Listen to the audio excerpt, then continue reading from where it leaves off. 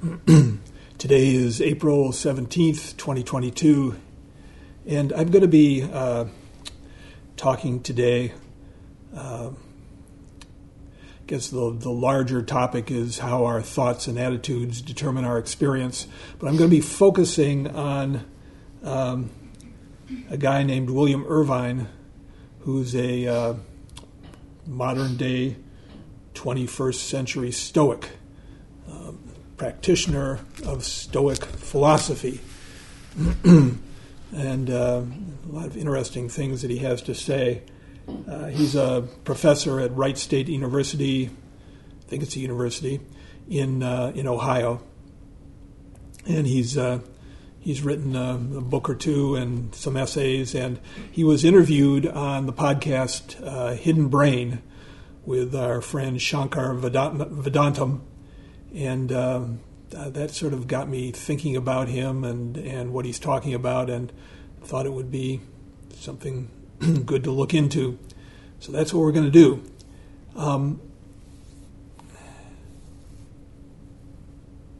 Like I say, the larger topic is how thoughts and attitudes determine our experience. And I'm going to dive into it, starting with some conversation between William Irvine and Shankar Vedantam at the beginning of this particular podcast. They played a clip from the movie Groundhog Day, a lot of people's favorite movie. I remember reading something by the guy one of the guys who produced the movie, and they said when it came out, all the Buddhists said, "Yeah, that's our movie," and I think some other people did too.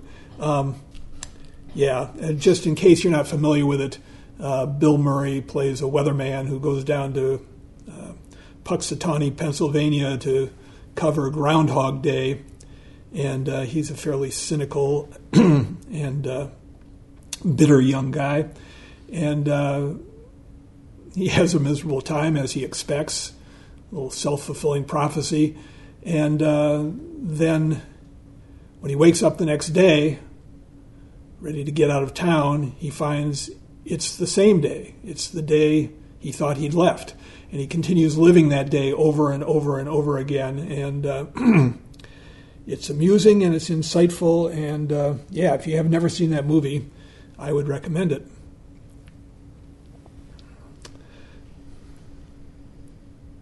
So Shankar Vedantam says, so Bill, that's William Irvine, the comedy comes from the fact that as we watch from the outside, we can see how Phil's reaction to his own suffering, that's the Bill Murray character, is actually making things worse.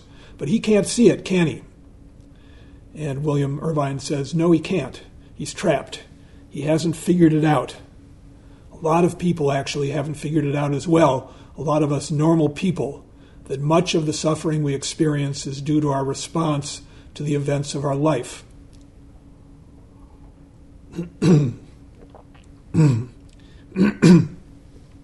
That's a tragedy. You have one life to live. To spend it living the same day over and over when you have other options open, that's tragic. And Shankar Vedantam says, I want to stay with this core insight for just a moment. All of us think that when the world hands us a lemon, when things go wrong, it's the world's fault. The world is causing us to suffer. But I think a core insight that you just pointed out was that our response to what the world hands us is as much a part of our suffering as what the world gives us. Can you talk about that for a moment? And the professor replies, yeah, actually our response is usually worse. Think about if somebody says something obnoxious to you. Those are just words. They're there and gone. What will cause you the agony is you dwelling on those words, thinking about those words, replaying those words. I've known people, older people in nursing homes, who had lost much of their memory. Dementia had set in. The amazing thing was they could still remember and describe in detail an annoying incident that happened decades ago. It just drills deep into your brain, and it has the power to poison your life. That's what you got to look out for. Yeah, it's amazing how someone's offhand insult can just totally turn someone else's life upside down. When I was working as a nurse, maybe some 20 years ago or so, we would have on the floor I worked on, it was an adolescent floor, we'd have kids in there with anorexia, and they had a whole protocol for those kids. And there was one young boy, he was, I don't know, maybe 12 or something, and he was pretty deeply into it. The other nurses called him Crunch Boy, because when he was confined to his bed, that was one of the things they would do. If you weren't gaining weight, they would just restrict all your activity, and you'd have to lie in bed and then eat all the food they gave you and be observed. And there was a whole top-down directive program that I guess worked.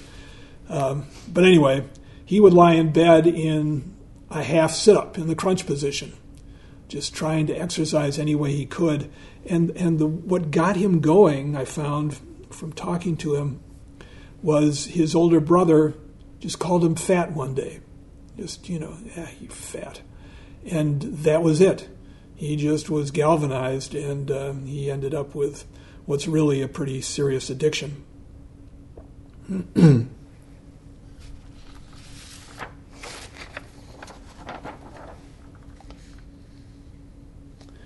So I'm going to skip ahead here a bit.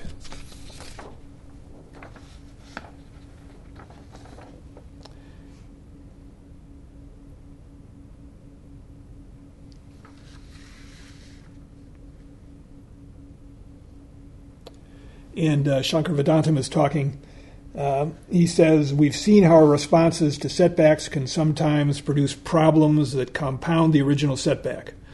We can't always control what the world does to us, but in his book, The Stoic Challenge, philosopher William Irvine says there's a way to change how we respond to the world. In fact, when we look at many successful and well-adjusted people, we see them practicing the very skills that could lead all of us to greater peace of mind.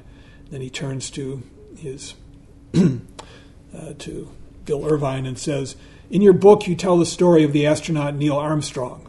He's obviously famous for the moon landing, but you describe another incident involving him. Tell me that story and what lesson you drew from it. And Bill Irvine replies, yeah, in order to be able to land on the moon, they needed a lunar lander, and they needed to practice landing with it. So they did that on Earth on multiple occasions. It would hover above the ground maybe a few hundred feet. Very, very difficult vehicle to pilot. It's likened to trying to balance a dinner plate on the end of a broom handle. On one of the times they were testing it, Neil Armstrong had it up, and the valve stuck in one of the thrusters, and the whole thing started tipping over sideways. When it became approximately at 90-degree angle tipping over, he, being a trained pilot, hit the ejector button, blew off the lander, and his parachute automatically opened. He drifted down safely to Earth. Meanwhile, the lander crashed into a big fireball.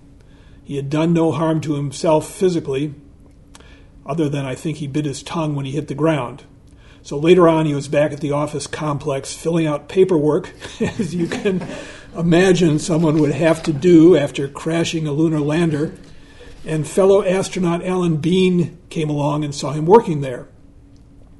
Alan Bean hadn't heard anything about any of this, but saw him working there and stuck his head in the office and said, hey, Neil, how are things going? Neil said, hey, fine. So Alan Bean went on to talk to another astronaut, and the other astronaut said, did you hear what happened this morning? Neil crashed the lander. At that point, Alan Bean went back to Neil Armstrong and said, you crashed the lander? Neil said, oh, yeah, those are tippy things, and down it went, and didn't have another thing to say about it. Astronauts. So just imagine this life-threatening thing. He went through it, behaved like a hero, and didn't even think it was worth mentioning. He just bounced right back as if nothing had happened.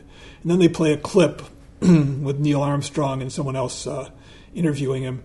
And he says, that's true, I did. There was work to be done, I'm going to. And then the reporter says, you were almost killed. And Neil Armstrong says, "Oh, but I wasn't." Shankar Vedantam says, "Talk about low drama, huh?" And Irvine says, "Yeah, talk about no drama, and yet that's one approach you can take to things. It's history now, so let's move on and figure out what happens next." Then they move on to another story, a 13-year-old surfer named Bethany Hamilton.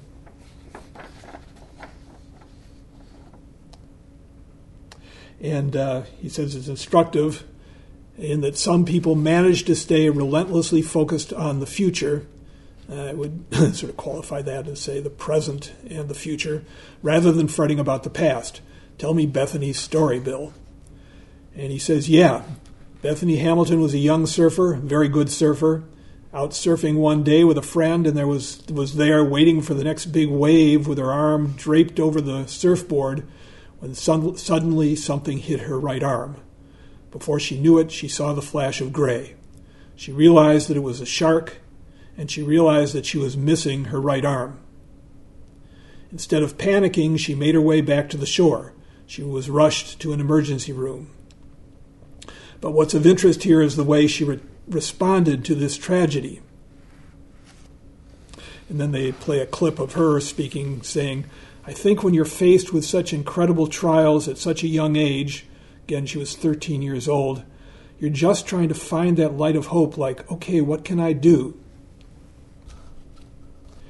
And Bill Irvine says, what did she do? She rose to the challenge.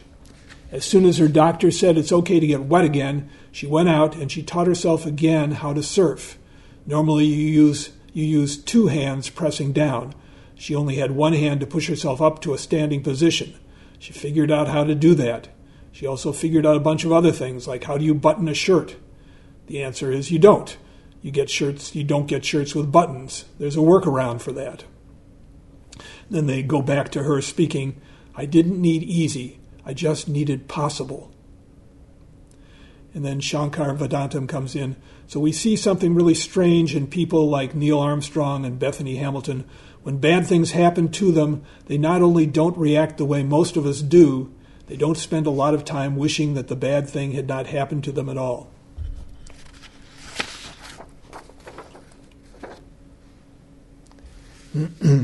And I want to throw in an example of my own third person who's just astoundingly present-focused and able to roll with life. And this is an account from our friend Anthony DeMello. And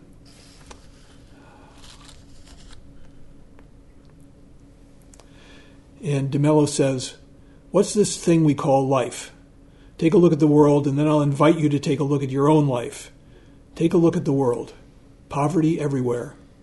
I read in the New York Times recently that the bishops of the United States claim that there are 33 million people in the United States who are living below the poverty line. A distinction drawn by the government itself. If you think that is poverty, you ought to go to other countries and see the squalor, the dirt, the misery. You call that life? Well, I've got news for you. I can show you life even there. About 12 years ago, I was introduced to a rickshaw puller in Calcutta. It's awful. I mean, a human being riding in a rickshaw, you don't have a horse pulling you, you've got a human being pulling you. The lifespan of these poor men is from 10 to 12 years once they start pulling the rickshaw. They don't last very long. They get tuberculosis. They die quickly. Now, Ramchandra, that was his name, Ramchandra had TB. At that time, there was a small group of people engaging in an illegal activity involving exporting skeletons. The government eventually caught on to them. But you know what they used to do? They bought your skeleton when you were still alive. If you were very poor, you went to them and you sold your skeleton for the equivalent of about $10. So these people would ask the rickshaw pullers, "How long have you been working in the street?" And someone like Ramchandra would say, 10 years. And these buyers would think, he doesn't have much longer to live. All right, here's your money. Then the moment one of these men died, they would pounce on the body, they would take it away, and then when the body had decomposed through some process they would take hold of the skeleton. Ramchandra had sold his skeleton, that's how poor he was. He had a wife, he had kids, he had the squalor, the poverty, the misery, the uncertainty. You'd never think to find happiness there, right? Yet nothing seemed to faze him. He was all right. Nothing seemed to upset him. I said to him, "Aren't you upset?" He said, "About what?" "You know, the future of the kids." He said, "Well, I'm doing the best I can, but the rest is in the hands of God." I said, "Hey, but what about your sickness? That causes suffering, doesn't he?" He said, "A bit. We got to take life as it comes." I never once saw him in a bad mood, but as I was talking to this guy, I suddenly realized I was in the presence of a mystic. I suddenly realized I was in the presence of life. It was right there. He was alive. I was dead. Remember those lovely words of Jesus? Look at the birds of the air. Look at the flowers of the field. They don't sow. They don't spin. They don't have a moment of anxiety for the future. Not like you. He was right here. I know that Rickshaw Puller must be dead by now. I met him very briefly in Calcutta and then went on to where I live now, farther south in India. What happened to that guy, I don't know, but I know I'd met a mystic, extraordinary person. He discovered life. He rediscovered it. I believe that moment, that interview or that encounter had a tremendous effect on Anthony DeMello. I think a lot of what he was able to do later just came from the experience of meeting that guy.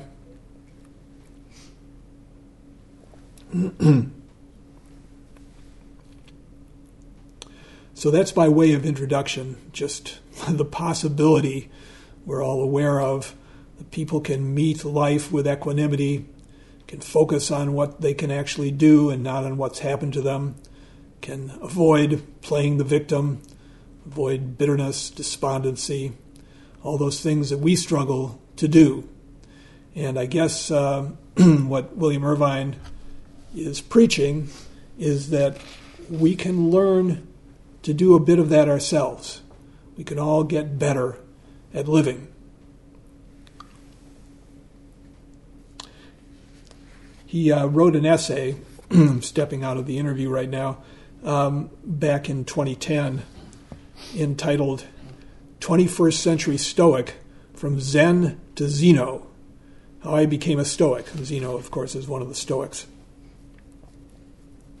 It says, I never intended to become a Stoic. Who, after all, were the Stoics?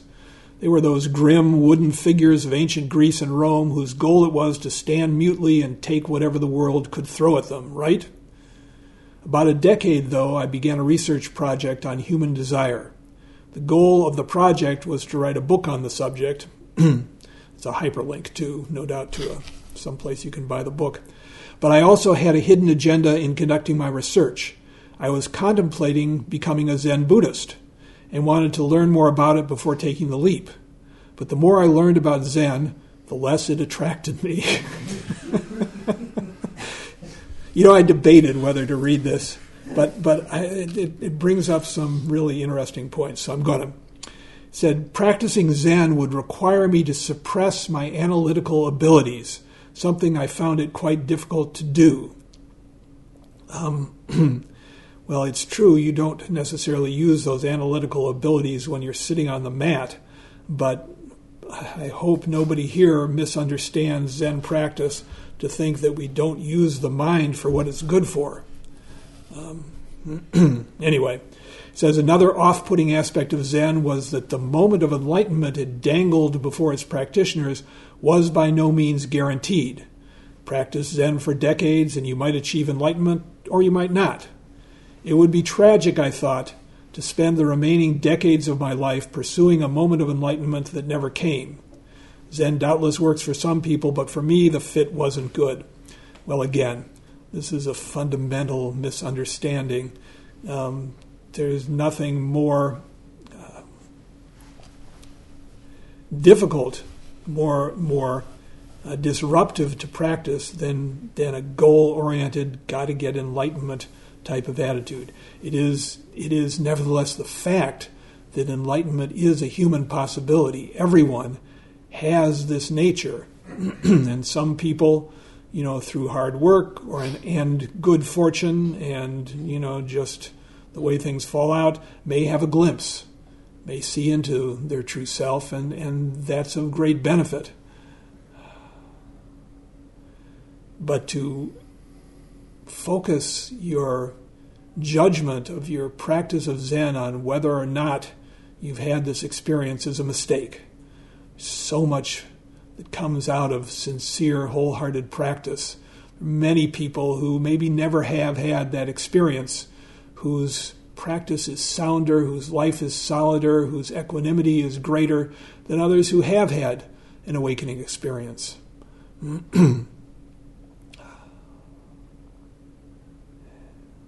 And for some people, the possibility of seeing into who they are is a real motivation for practice. And you just have to keep your head on straight. But anyway, some people are definitely, Zen is not the path for them, and I imagine it's probably the case with Bill Irvine. However, things worked out for him. He said, then something quite unexpected happened. As part of my research, I investigated what ancient philosophers had to say about desire, and among them were the Stoic philosophers, people like Marcus Aurelius, Seneca, and Epictetus, about whom I knew little. As I read them, I discovered that they were quite unlike I imagined they would be. Indeed, it soon became apparent that everything I knew about the Stoics was wrong. They were neither grim nor wooden. If anything, the adjective that I thought described them best was buoyant, or maybe even cheerful. And without consciously intending to do so, I found myself experimenting with Stoic strategies for daily living.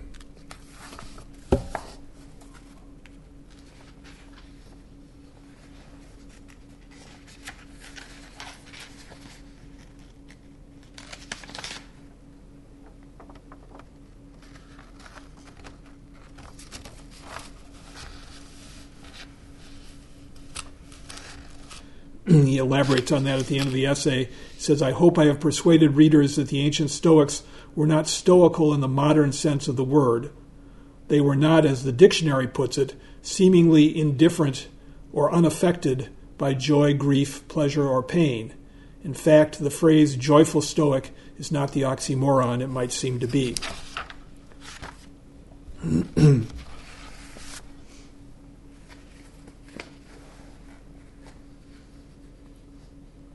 So I'm going to come back to the podcast, to Shankar Vedantam and Bill Irvine, and run through some of the strategies that he's talking about that Stoic philosophy suggests for those of us who are negotiating the inevitable difficulties, suffering of life, living in a human body.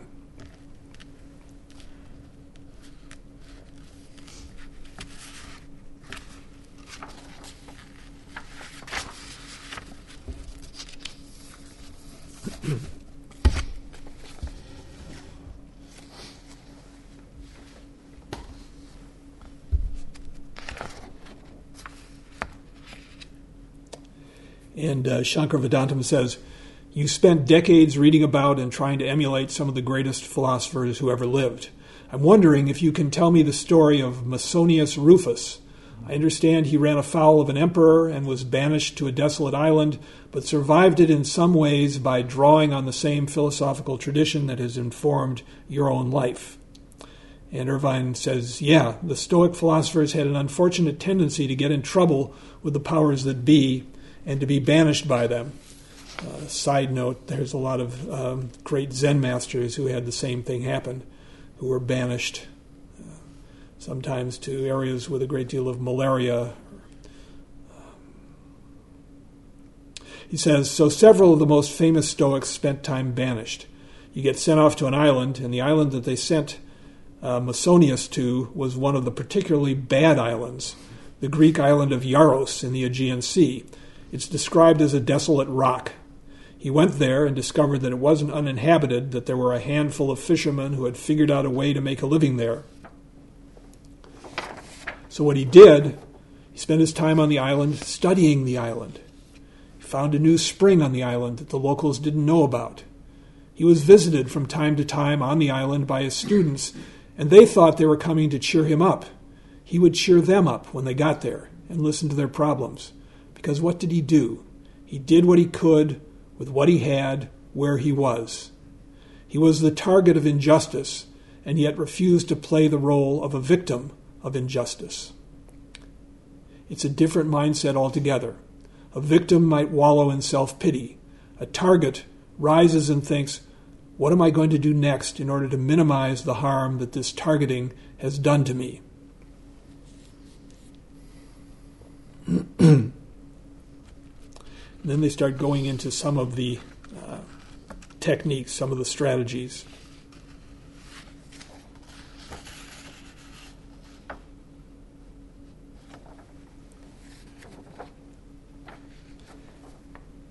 He says, the first bit of Stoic advice, and this comes from Musonius' student Epictetus, one of the four great Roman Stoic philosophers, the advice is, don't spend your time thinking about things you have no control over because you can't control them. It's a waste of time. You should instead spend that time thinking very carefully about things you do have control over, including your values. Then there's this interesting middle category, and that's the category of things you have some but not complete control over. One analogy I use is preparing for a tennis match. You can't control how hard your opponent practices, you can't control the weather conditions on the day of the match, but there are things you can control, like how hard you train, like the strategy you come up with for doing the match. That's what you should be focusing on.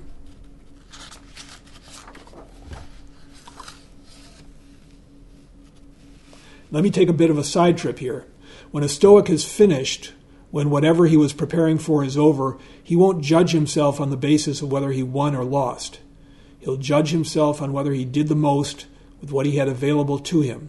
If he did that, that's success, because that's all he could do. To measure success by some higher standard is sheer lunacy. Of course, this brings to mind the serenity prayer. God, grant me the serenity to accept the things I cannot change, the courage to change the things I can, the wisdom to know the difference.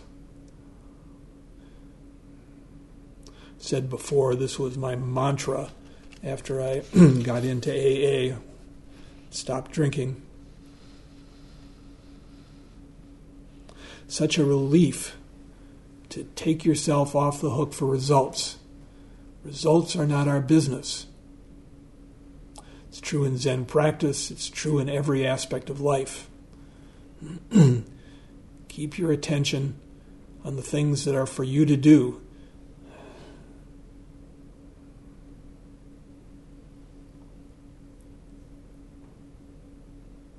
Then Shankar Vedantam says, the second technique that Musonius practiced on this island was to remind himself that things could have been much worse. Why did he do this, and what did he do? And Irvine says, this is a phenomenon known as anchoring. Whatever situation you're in, is it good or bad? Well, it depends. Depends on what? It depends on what you're comparing it to. For instance, we've gone through this COVID pandemic. I've been asked by many people, so what would a Stoic do under these circumstances? I've suggested one of the things they would do is this game of anchoring, and they would think about how things could be worse. It's interesting because my students said, no, this is as bad as things get. College students, what do they know? And I tell them the story of the Blitz in London during World War II, and then they play clips of the Blitz because, it's hidden brain and that's what they do.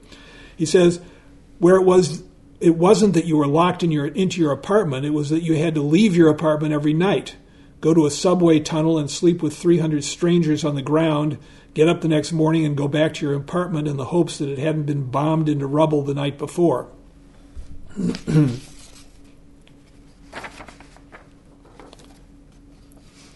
Once you put it into that frame, then you start thinking, this isn't so bad after all. And of course, there's so many examples of situations that are worse. One of them, which is playing out for the people of Ukraine right now. That does help, there's a tendency to just get blinders on when something goes wrong and focus completely on how bad the situation is. So if you can just get a little bit of distance, and that's what this technique allows you to do, and just realize, okay, this sort of stuff, I've had worse things happen to me. Other people have certainly had worse things happen. Gives you somewhere to start from. Then Shankar says, the third technique that Musonius and other Stoic philosophers have recommended is to learn self-control through occasional acts of self-denial. What do they mean by this, Bill? And he says, this is what I call Stoic training. I like to think of it in terms of your immune system. We all know about our biological immune system. What does it do? Well, it fights off germs. It fights off viruses. The interesting thing is, unless you develop your biological immune system, it's not going to function properly. I know a pediatrician, and I asked him about whether children should be exposed to dirt, and his answer was, yeah, kids should eat a pound of dirt. Well, not in a single sitting, but you know what? If the kid is walking around the house and wants to suck on the table, let him suck on the table. Get pets. The pets are going to be dirty. That's good, because you want him to develop his biological immune system. The Stoics didn't think in these terms because they didn't know about immune systems, but it's a nice parallel. You have an emotional immune system, but you need to train it. The way you train it is by experiencing things that are going to make you unhappy. Or we could say by doing things that you don't want to do. By having a set of values and holding yourself to them, living up to them, even when it's not convenient to do so. He says, you go out of your way to experience those things just because doing so will develop your emotional immune system. I would say it's not necessary to go out of your way. Those things will come to you. Don't worry about it. Says, so think about somebody who lives in a palace, which of course makes me think about the Buddha before he left home. Think about somebody who never has anything go wrong. All it will take is the smallest little setback, and that person's going to be a basket case. Well, not the Buddha, but yeah. Think about somebody instead who's always going out and trying to do things that are going to make him physically uncomfortable, that are going to make him emotionally uncomfortable. Present that person with a challenge of some kind, and they're going to take it in their stride.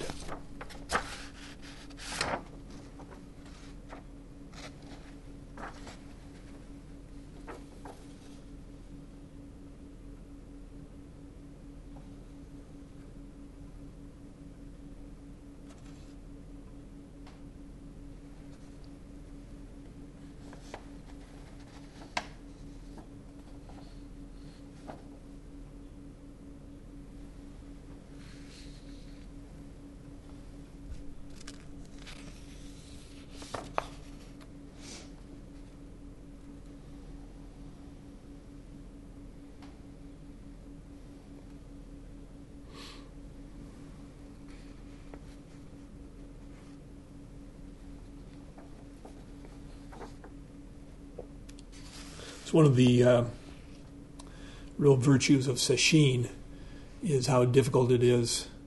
I think people who've gone to a number of sesshins develop a strength, especially if you can go into it and not spend your time fighting it. If you can really commit and stay in the moment, stay in the present, just take it round by round, moment by moment. There's a tremendous strength that comes out of that.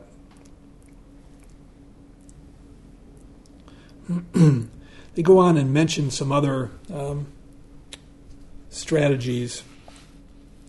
You can see I'm going to have trouble getting everything in here.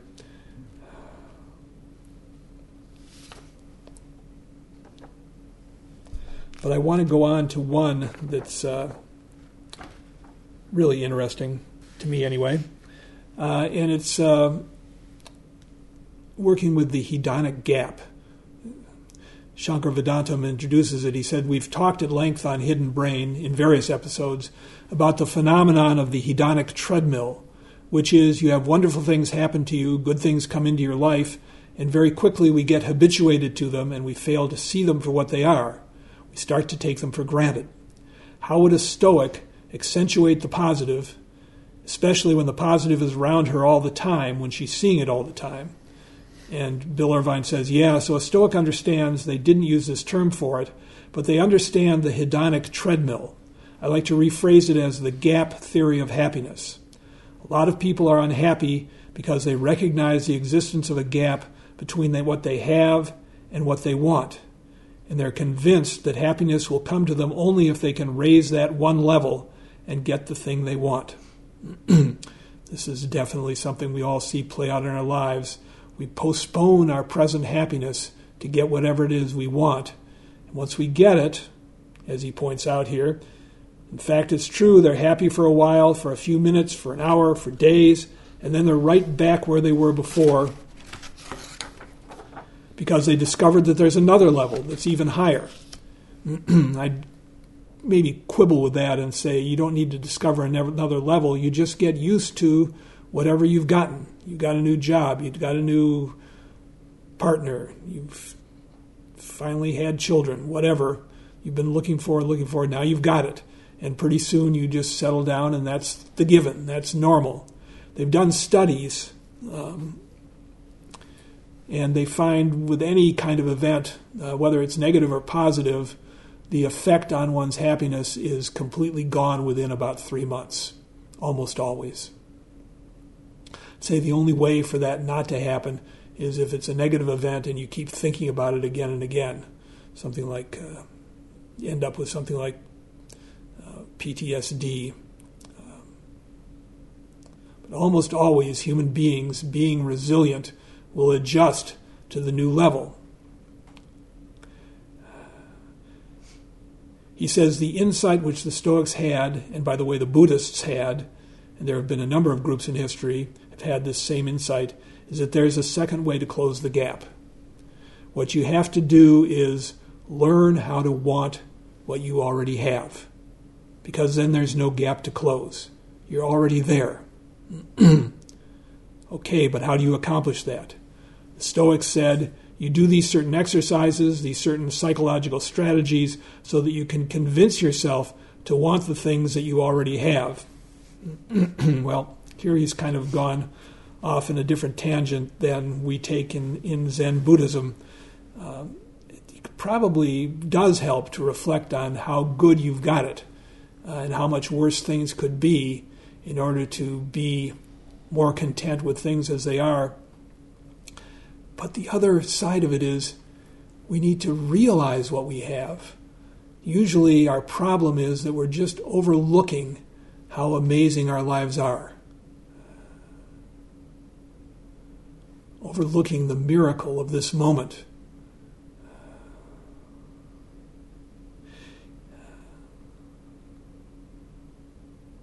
He does a lot of things to help himself appreciate the moment. Some of it is negative visualization. He imagines something that he really loves being gone, which is also a Buddhist practice, looking into the nature of impermanence. So one of his habits is to reflect on what would happen if his wife were to die, or if you have a child, if your child dies. So when you think that way, when you reflect on that, all of a sudden, the next time you are with your wife or with your child, there's an appreciation that comes. You stop taking it for granted. So it really is a mental exercise that apparently the Stoics did, and I think it's a good one. He says that from time to time he'll be doing that, and his wife knows when he's doing it because he'll call out from the back room, "Thank you for existing."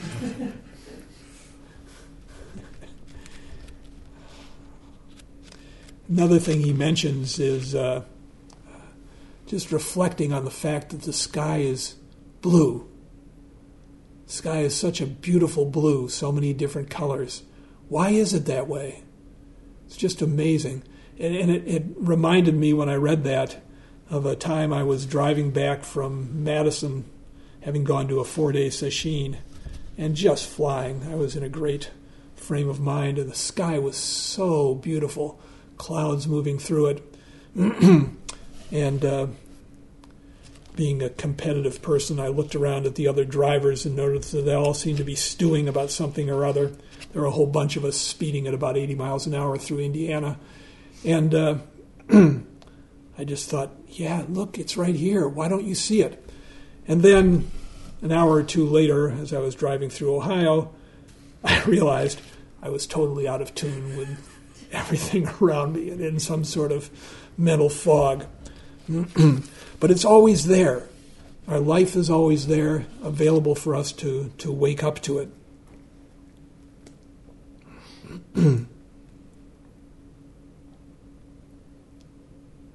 There's one other technique he uses. This is kind of an interesting one. He imagines that there are Stoic gods that are devising trials for him. So say he's in an airport and his plane gets canceled. I guess this actually happened to him. He reframes it as, okay, I see what they're doing. The Stoic gods are trying to toughen me up, get me ready for the big game. And I'm up for this. I can handle this. And it's really interesting psychologically how just framing it that way can enable you to deal with something that everyone else around you is yelling at the people at the counter or fretting about how they're going to get wherever they're going. If you can just take a look at it and say, okay, I've been put into the game, this is what I need to do, and I'll just do my best. You can just channel a little bit of Ramchandra or Neil Armstrong.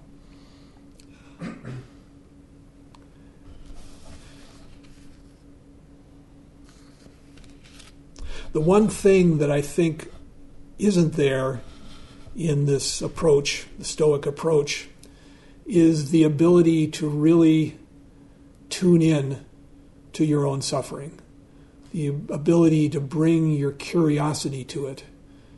You discover this in sesshin if you're dealing with physical pain, that when you turn your mind to the pain without having that agenda of I've got to find a way to make it go away or have to find some way to survive until the bell rings, if you actually can sort of let go of that and just have some curiosity about it. Just what happens when I look at this completely, when I take it in completely, you find amazing things can happen. And that approach is maybe what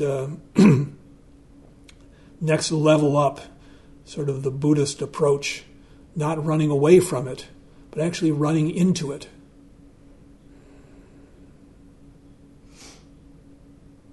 All of these approaches, Stoic, Buddhist, whatever, work best when you're not trying to use them as a way to get out of suffering.